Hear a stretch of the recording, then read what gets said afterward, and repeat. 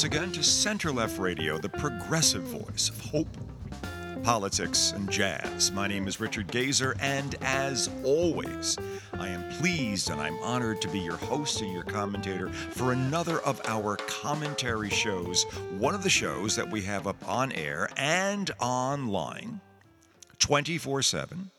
Well, on air. Well, we'll talk about that in a sec. But the where. Let's get the where before the why. Here at www.centerlefttalkradio, one word, centerlefttalkradio.com. We are up both as a radio loop, still up there as a radio loop for a few more weeks anyway, but always as a podcast. And you pick us up as the first link on the homepage, that www.centerlefttalkradio.com, and you will see it right there, staring at you, beckoning you. Well, and obviously, if you're hearing my words, you've been beckoned and you've responded. There's been a call and response, as it were, perhaps not as those terms were originally intended for use, but nonetheless, you've heard, and here you are with us, and we're so pleased to have you.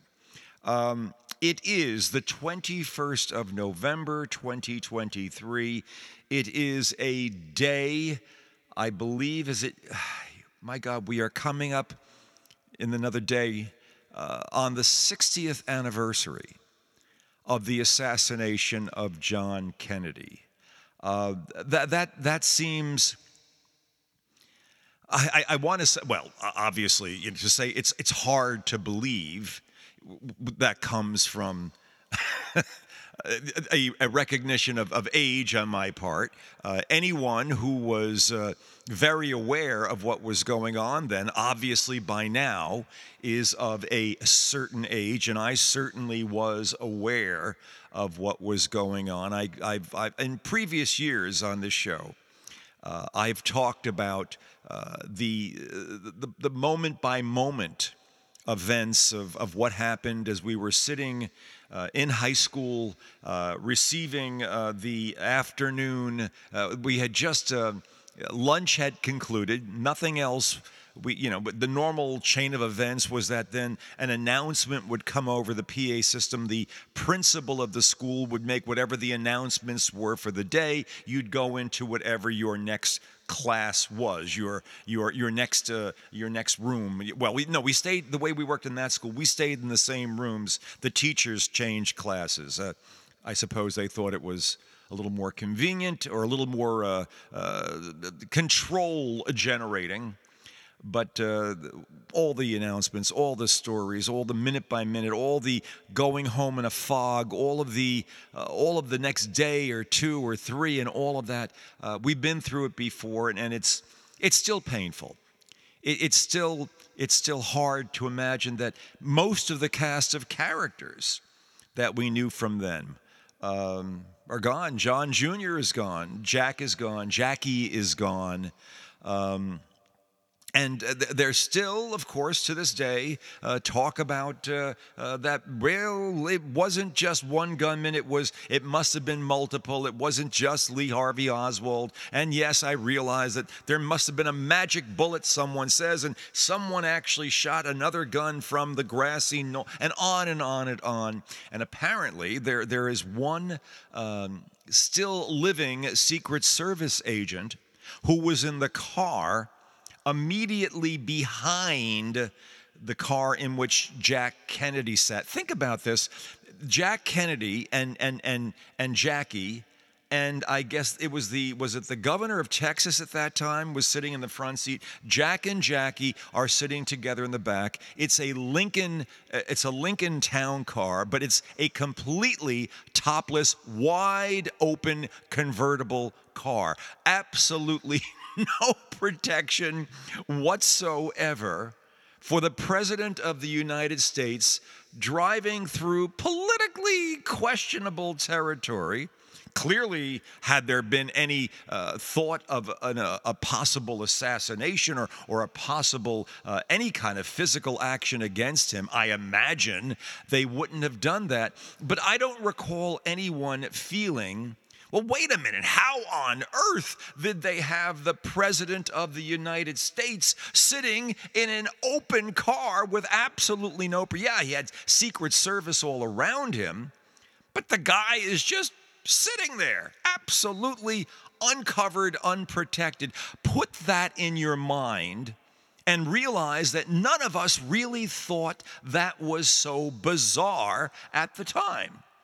And now compare that to any president in the last certainly 20 years or more, and the thought of going out in a crowd with no protection over and above and around you, no bulletproof glass, no bomb-proof doors, no bomb-proof bottom on your car. Imagine attempting to do that. We do it once every 4 years during the parade that presidents take down Pennsylvania Avenue to the inauguration. That's spooky enough for a lot of people, and I'm sure for Secret Service that's hard enough. That's the one automatic moment when the president, or in many cases the president-to-be, is exposed. But other than that, going through any local place within America, there is this understanding that really bad things can happen. Well, because they have. I mean, people have been killed, assassinated, all kinds of terrible things have happened. We've had bombers bomb the Boston Marathon. We've had Timothy McVeigh and whoever that guy was with him took out half of the federal building somewhere down there in Texas and, Kansas City. And people do bad things. People often who have bought into bad ideas or wrong ideas, or who have been convinced that the only way to get their idea or to justify anything in their lives, to make life right for themselves, maybe for others, but the only course left to them is to do something really, really bad. And suddenly, because of the justification, maybe it's not so bad. Now, we've seen this again and again on the individual lone gunman sort of way. But we found something entirely different. We experienced something entirely different on January 6th of 2021. We had an insurrection happen an insurrection that culminated with an attack on the Capitol of the United States and an effort to basically stop the counting of votes and the legal and peaceful transfer of power. And we've had hundreds of people arrested and convicted and jailed since. The process goes on. And yet, through all that, we have a counter narrative being led by the guy for whom all of that took place, Donald Trump. And the counter narrative says, A, it was never really an insurrection. B, I won the election, so these people were justified, or something to that effect anyway. You have other jerks within government still trying to say, well, it was really all an FBI. There were FBI people dressed up as Trump supporters. It was really all a government thing. It was deep state. The deep state was basically taking over the country that day. And they tried to blame it all on Trump and claim that it was his people who had done it, when it was really the deep state that had made it all. You've heard all this. And you've seen this repeated. And now Donald, under 91 criminal counts, also being threatened with very likely loss of or substantial reduction of whatever he has in the way of physical fortune. That's coming up with the New York State case. But what happens again and again and again throughout all this is that there is this absolute adherence to Donald, even though the words that he says are absolutely contrary to law, reason, constitutionality, and everything else. He is embraced. And it's no longer just a lone gunman who is embracing it. Contrary to everything that we've seen in our lifetime, my lifetime, an entire political party within America is defined by its embrace of a lie, a probable, obvious lie, a lie that in one form or another has led to those 91 indictments against Trump, and basically says, we don't care.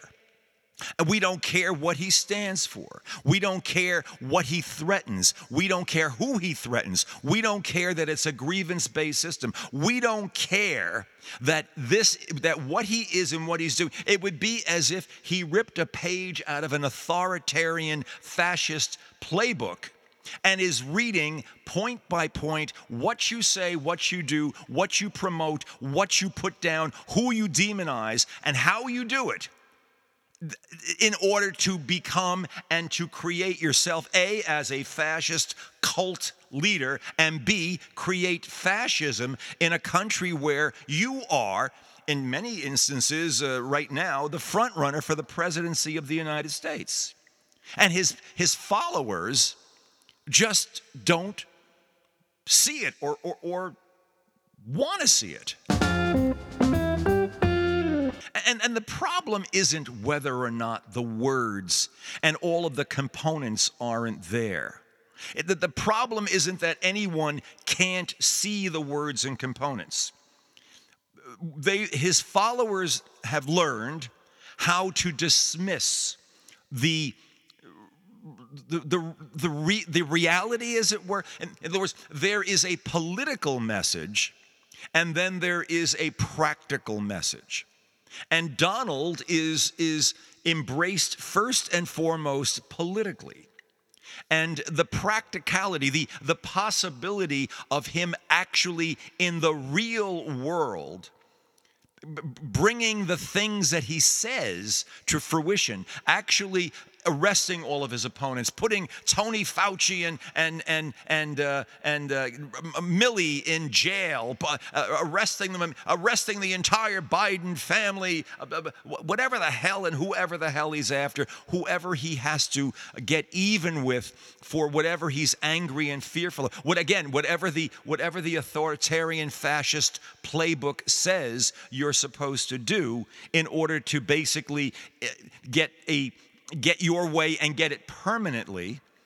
However much of the Constitution has to be done away with, or whether the document and everything about it has to be undone completely. How many people within government in the various career positions must be totally swept out and replaced with sick. This is every tiny bit of this is straight out of the fascist playbook. This, if you wanted to create a fascist state from scratch, and they're never really started from scratch. They evolve from something, for lack of a better word, politically better, more looking a bit more democratic. It tends to be the result of a downward evolution. If you study Hitler, if you study Mussolini, if you study Franco in Spain, there was some democratic form of government in there, and the strong man comes in, begins talking about grievances towards things within the country. It's an internal takeover. Yes, there's always the talk of war, and there's outside forces. That's one way of getting a crowd behind you. Republicans primarily have been the protectionist, let's keep America safe from exterior threat, and that's the way it's been all along. But you see, in developing fascism, it's an internal threat. It's something that's around you, close to you. It's lurking all over the place, and you poor thing, you just haven't seen it. Now you see it. You see it through me, says Donald, and I'm the only way we can stop this from the deep state from taking over. Never really, and then of course you have to give names. You have to start defining who the deep state is. And if you take him at his word, he wants, if he is elected, and even if he's not, he would probably try to get, by his words, he would have to somehow get all of this done anyway, because it's all that's saving us from the deep state. He wants a fascistic state to replace what we know as the American liberal democratic state that we live in. It is a one-for-one switch. No questions. That's exactly what the man is offering. Listen to what he's saying. Listen to who he says he is. Anyone trying to tell me that, well, the guy who ran in 2016 is no different than the one who'll be running in 2024 is out of their bloody damned minds. The guy is talking paranoid, talking crazy, and his followers are embracing him. But why? Do people want to get rid of America? Is there, on a practical, real-world level, on any given day of the week, any morning that any Trump supporter wakes up, is there this pending threat? Is there this manifestation of a grievance so overwhelming that destroying the country is the only destroying the rule of law, destroying all the institutions of government, that's the only reasonable way to deal with a real threat that Donald says is out there? Have we really gotten to that point? Or is it still political rhetoric? Is it still Donald being Donald? Is it still the guy who was on The Apprentice? Is it still the TV show? Is it still the talk show host? Is it still the clown? Is it still the entertainer? Is it still the guy that we all love to watch, and maybe some are giggling and other, but we just love Donald because, boy, he says all this stuff. But do I really believe that he would dismantle government and begin throwing people in jail and begin eliminating other forms of communication that were contrary to anything he wanted people to hear, or that America would officially or unofficially, certainly, cease to be a democratic nation, that elections would absolutely be meaningless because Donald will be in control, and those who he puts in control will be in control whenever he decides he no longer is having fun running the whole place? Is anyone seeing or believing that side of it?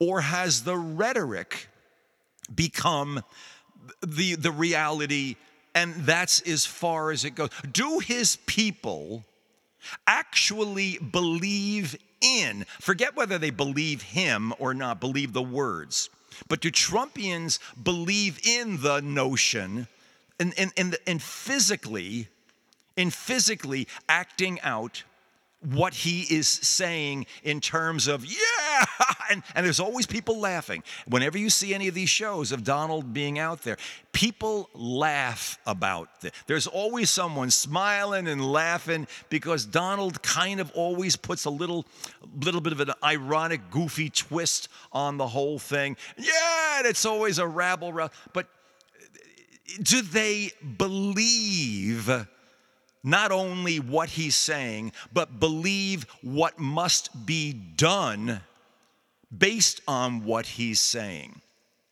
Are there enough lone gunmen out there? Well, I think you have to look at January 6th as a proof of that. You had a few thousand people basically raiding the Capitol of the United States because Donald said, come and do it. They're taking away my presidency from me, and they're doing it unjustly, and that was based on a lie. And yet it happened. And now we still have people saying it wasn't a lie. Donald won. This is people in the Republican Party saying it. It's being echoed by a substantial percentage of people who identify as Republican, virtually all people who identify as Trump voters. And yet there is this effort to kind of soft pedal the notion that in other words, we are not encouraged. Donald does not say we need to have a fascistic form of government. He lists everything that needs to happen. But what we're not hearing on a daily basis is, hi, my name is Donald Trump. I'm running on the fascist party. I am becoming, America will give up its constitution and vote for me because America is better as a fascistic state. We are better off without free and fair elections. We are better off simply having the cult of me. Vote for me and I'll put everybody in jail, and don't worry, you'll be better for it, and forget history.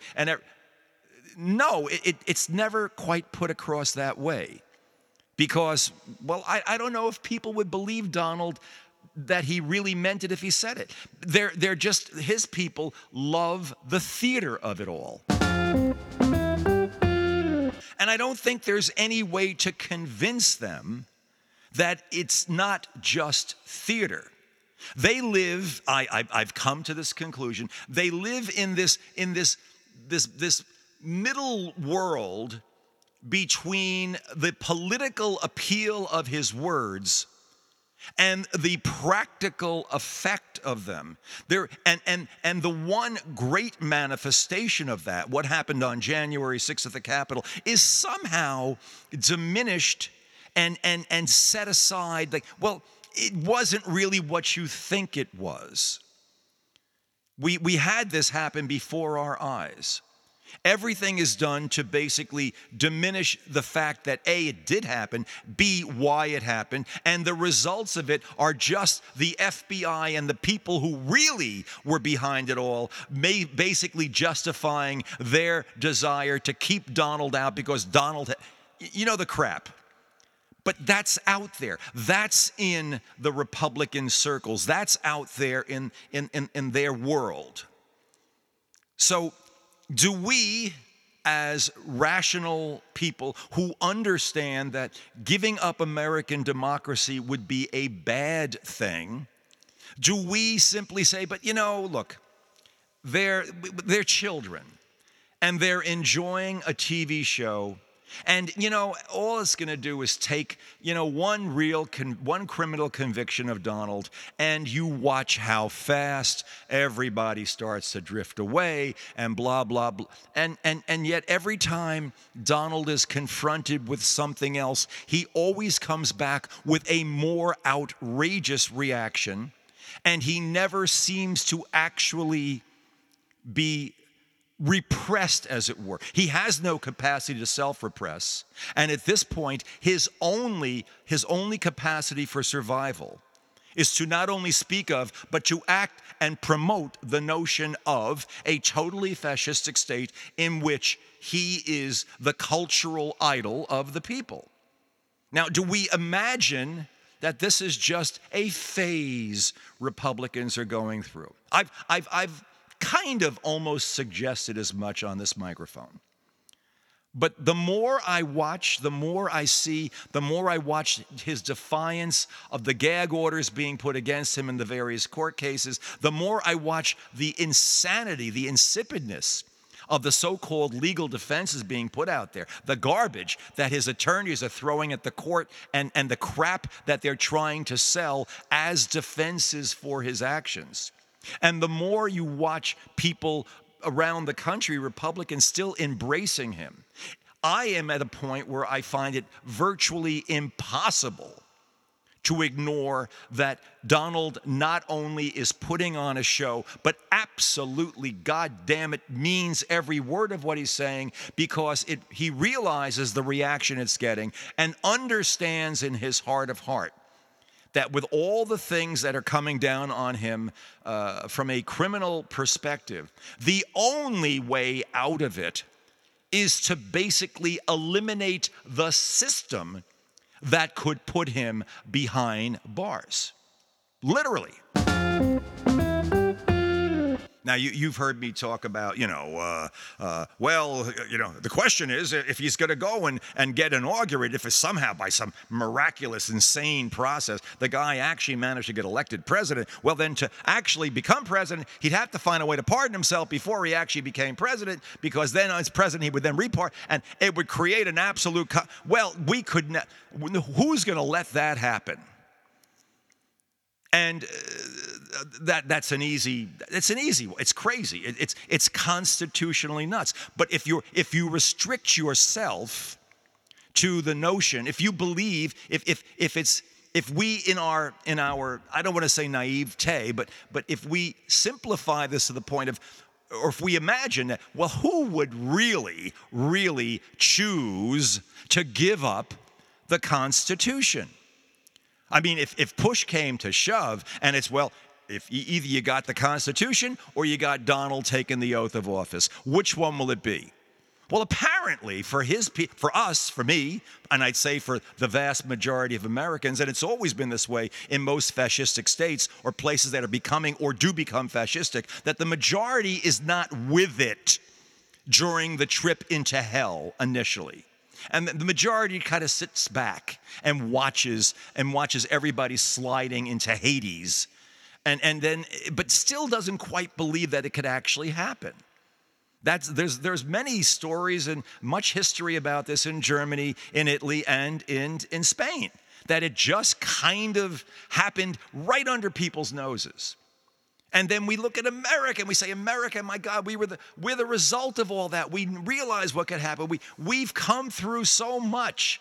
And to have one clown, and that's the big mistake. Clown, you see, calling him a clown diminishes his capacity to do real world things. But to let this one clown basically get into our heads and make us imagine that all of us or enough of us would basically give up this country to let his clowning happen on an official level and to go along with what he's saying. Well, in the case of Germany and Italy and Spain in the early to mid 20th century, that's exactly how it happened. Now, there was a depression during that time. Those nations were never as strong as America is now. America has a military second to none. From an economic standpoint, it is the greatest economy, the strongest economy in the world. Why would people want to surrender that? Why would people want to give that up? Why would we want the military to be beholden to the individual, not to the office of presidency? Why would we want the military now to become a domestic force that would basically begin arresting the people that Donald wants arrested because, well, it's fun. It's what I want to do. It's the people who would dare to talk back to me, those who are disloyal. Why would people imagine that really couldn't or wouldn't happen? Once Donald has pardoned himself for crimes, if it were to get to that point, and this is really the heart of this. Once it would get to that point, once he has said, I am no longer, once the person who has been sitting and standing before the judge and declared, you, Mr. Trump, a jury of your peers have found you guilty of crimes, blah, blah, blah, blah. You are blah, blah, blah. You are remanded until sentences, and then sentences passed, and maybe you're already in jail or something. But somehow you have to get from remanded and sentenced, or basically convicted felon and sentenced, and on the verge of jail or in jail. You have to get from that to taking the oath of office, or maybe not even bothering, just taking the office, period. To do that, you can't have a functional constitution. My point, the very notion of Trump becoming president under the absolutely likely scenario that he will do so as a convicted felon basically means the Constitution is no longer a meaningful document, that the country is no longer operating in a functional, rational way. So, where does that leave us? And I don't want to take this show much longer right now. I know a lot of you are prepping to get on the road and all this other stuff, Thanksgiving travel. I just want to make this point. We can no longer simply look at this guy like he is a clown, like it's the Donald show, like he's having fun, like so what if he's getting a restraining order put against him? He'll just argue it anyway. It doesn't matter. And his people, oh, they just love to listen to him. They love the Donald. Everything is fine, whatever he says. And America, well, it'll just kind of keep going on because, well, it always has. All my life, the Constitution, I don't understand that stuff anyway. That's for a bunch of eggheads in Washington and pencil pushers and a bunch of lawyers and blah, blah. That's not anything that has to do with my life. I know what happens where I am and how people are, and I know what we really should be doing to those people who basically don't think and look and feel and smell like us, and I know what. And these people don't know crap, obviously, about what it is that their country is built on or what basically America's structure is. Don't understand what it takes to get to the point where there are free and fair elections. Don't understand what it would be like not to have them. Don't understand how that will basically take us into an official fascism. Don't understand what could be done in a society as complex as America in 2024 and what could be done to basically make all of our lives incredibly different and incredibly more complex and incredibly more painful in order to serve the needs of a guy who would have to destroy the country in order to rule it. Because by the time he destroys it, and to get into the White House, he would have to destroy the Constitution, make it meaningless.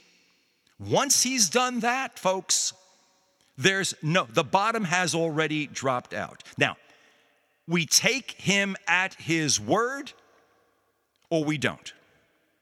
I say we do. And if we take him at his word, then the Biden campaign, the Democrats, must begin pounding this message of fascism versus democracy and making it concrete, making it real. Show what happens when a fascistic leader takes over. Show how Donald's words become the reality of people's lives the same way it did in Germany, the same way it did in Italy, the same way it did in Spain, and what became of those countries as a result. How easy it was to drop into this, to blame someone else for your own, and in the case of Donald, makes it even worse, to get out of his own problems, and how he would basically destroy a country to do it. I think that's the message. Yes, women's reproductive rights are a perfect subset of that. Unfettered gun ownership and usage and automatic weapons is a perfect subset of that. But the giant, the 800-pound gorilla in the room, the elephant in the room is fascism is coming to a theater near you. And it won't be in the theater, it'll burst out the doors, and it's going to take over your life. Here's what happens when it happens. And you show not only Donald the showman and ha ha ha, you show the connection between Donald's words, what people have done, how they've acted on it, and where this is going. You begin to drill this into the consciousness of all Americans. Whether they like it or not, they're going to have to see these messages. And certainly people on our side have to see what's going on. I hate to say our side, but that's where it is.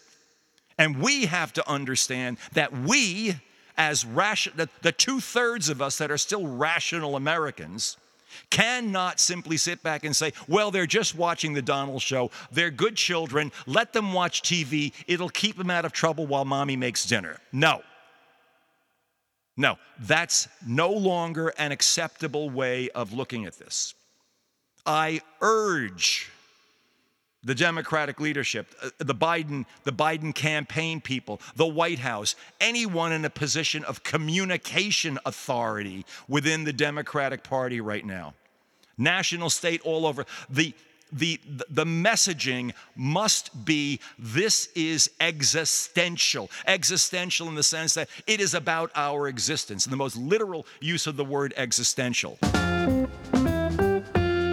This is not a game. It's not a joke. It's about preserving the American Constitution. It's about preserving the American way of life. It's preserving everything about our ability to vote, our ability for freedom of speech, everything that's in the Bill of Rights, everything that we could imagine about America is about to go down the crapper if this guy Trump is allowed to succeed in his aims to get himself out of jail and to take over control forever and destroy all the institutions around him. We all go in the crapper, including his followers. Now, how are we going to deal with this? Well, on my end, I'm going to keep talking about it. You'll hear me about it. I'll be out there. People will be able to hear my voice. But somehow I'm hoping that this gets into the heads, into the gut. It gets into the conscious and subconscious of the people within the Democratic controlled areas and within the White House, and that the campaigning, the messaging is existential as well. It simply has to be. And people have to understand the connection between Donald's words and what has happened in the past, and how these things, I mean, the ads are just begging to be produced. I could see the images of Donald talking and then watching what's happening in Nazi Germany and seeing how these things play out. And then hear the yelling and screaming from his people and not even notice, don't even hear it. Keep going. Put it out again and again. Do ads that basically involve Mussolini. Do ads that involve Hitler. Show the exact connection between what Donald is saying and doing and what happened in history before, and what became of those nations that attempted this sick attempt to basically satisfy the perceived grievances of a cult leader that he tried to basically, export to them, and what embracing them and the sick sort of activities that came from that, where it led them ultimately. Where did it lead Germany? Where did it lead Italy? Where did it leave Spain? All of these great nations and all of these high vaulting ideas and the Japanese were going to take over the world too. And what? Come on. What? Oh, that was 75, 80 years ago. It doesn't count anymore. By God, it counts. It counts. And the Democrats have got to wake up to that fact. And if we don't start waking up now,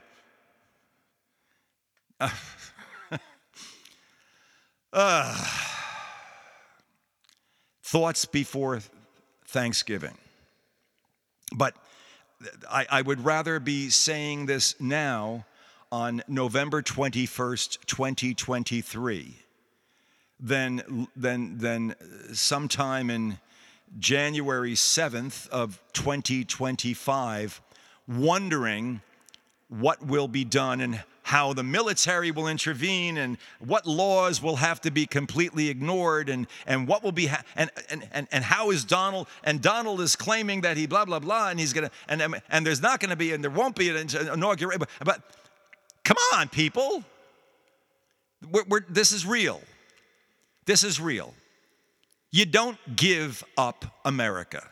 You just don't. We don't give it up.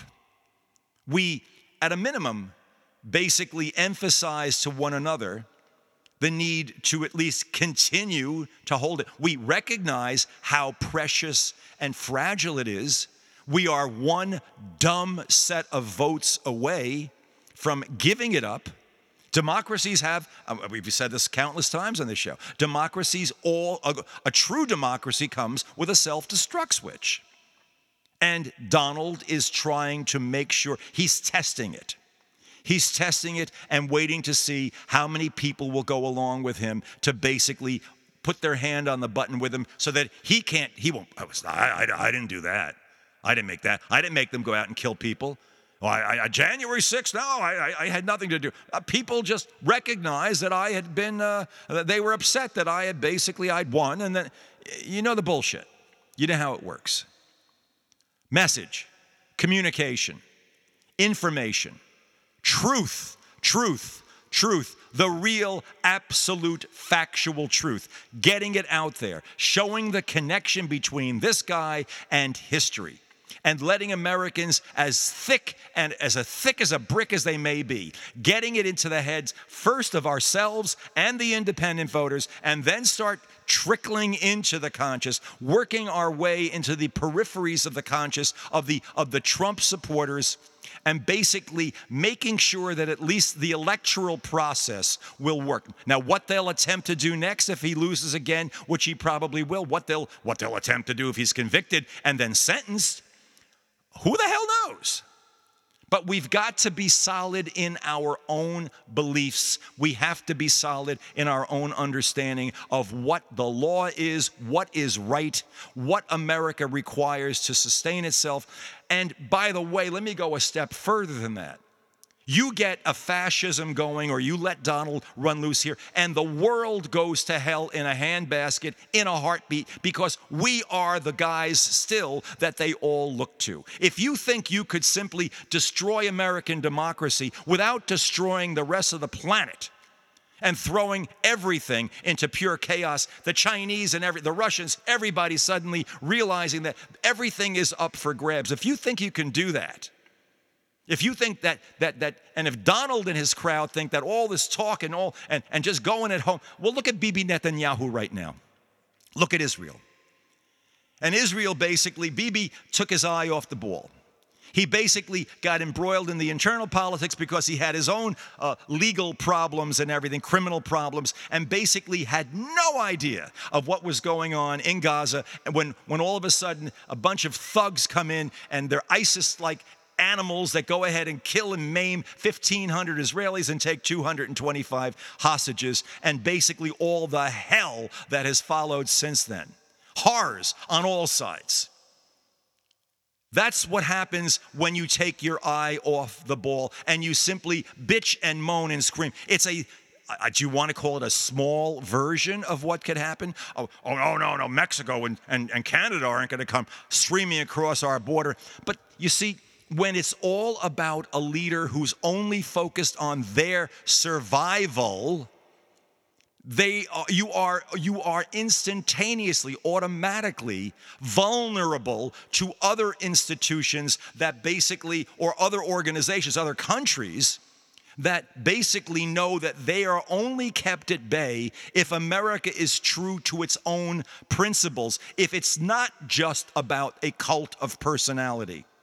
Because if it is a cult of personality, then the needs of the country come second, and everything could change in in no time. Forget a generation. It's a delicate process that we have in place here. And yes, it's built on strength, both military and financial, but that can all be mischanneled, mispurposed, if a person who doesn't appreciate how we got to this point decides to reutilize everything for his own personal reasons. That is what Donald says and does, and these are the lessons of history.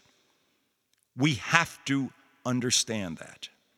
We have to remind ourselves, we have to take this incredibly seriously, and we must get that message out to the independents who will make that difference in the vote, and be prepared for what will happen when Donald is convicted and when he is sentenced and when he loses the election, if he in fact is there. What worries me is the fact that three states have said, well, you know, the third section of the 14th Amendment that says that a guy who has aided and comforted anyone or been part of an insurrection can't be on the ballot for any kind of governmental office. Well, let him on and let it pass to the Supreme Court. Let's let the Supreme Court rule on that.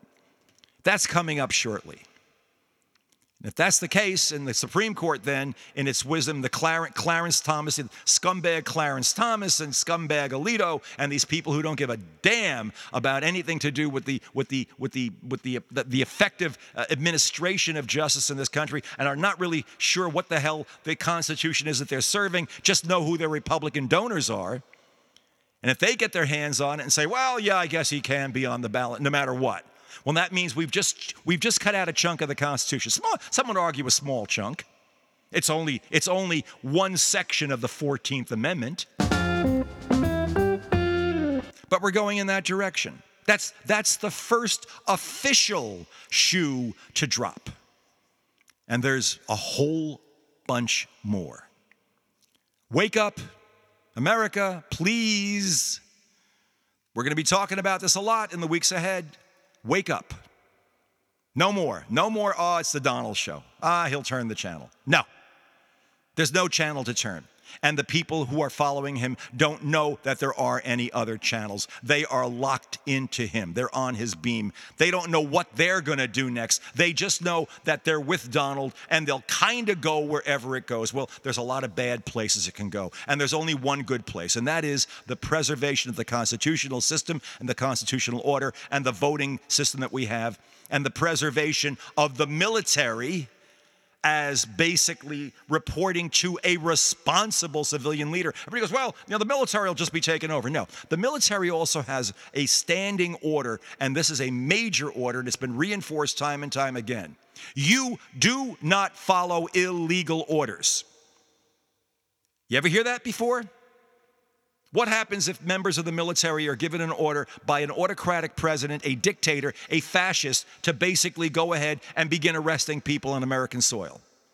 What if they are told to attack or not attack some country based on the specific desires and needs of a guy who is bypassing any kind of congressional authority, any kind of review process, and saying, I want you to attack that one, this one, this one, this one? What is an illegal order? What happens when the military receives it? What happens when the generals at the top recognize that they're being given illegal orders? What does the military ultimately do when all that's left is to basically not obey the commander-in-chief when it comes down to an us-them or us-him arrangement?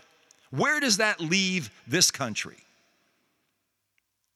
We're going to talk about that in some more detail. I have in the past, but you've got to think these things through. You have to look at what these are real scenarios, potential scenarios, but they're real. This is where it goes. This is how this process evolves. Once you accept that it's not just words from Donald, that these words have reactions, they have meaning, they have people who are willing to embrace them and act on them. Once you've got that in your head, you've got to deal with the rest of it. And I'm trying to give you the rest of it. Because, well, we all give a damn about America. And we all want to have something to give Thanksgiving about this year, next year, and for many years to come. Happy Thanksgiving. Oh, and a little jazz.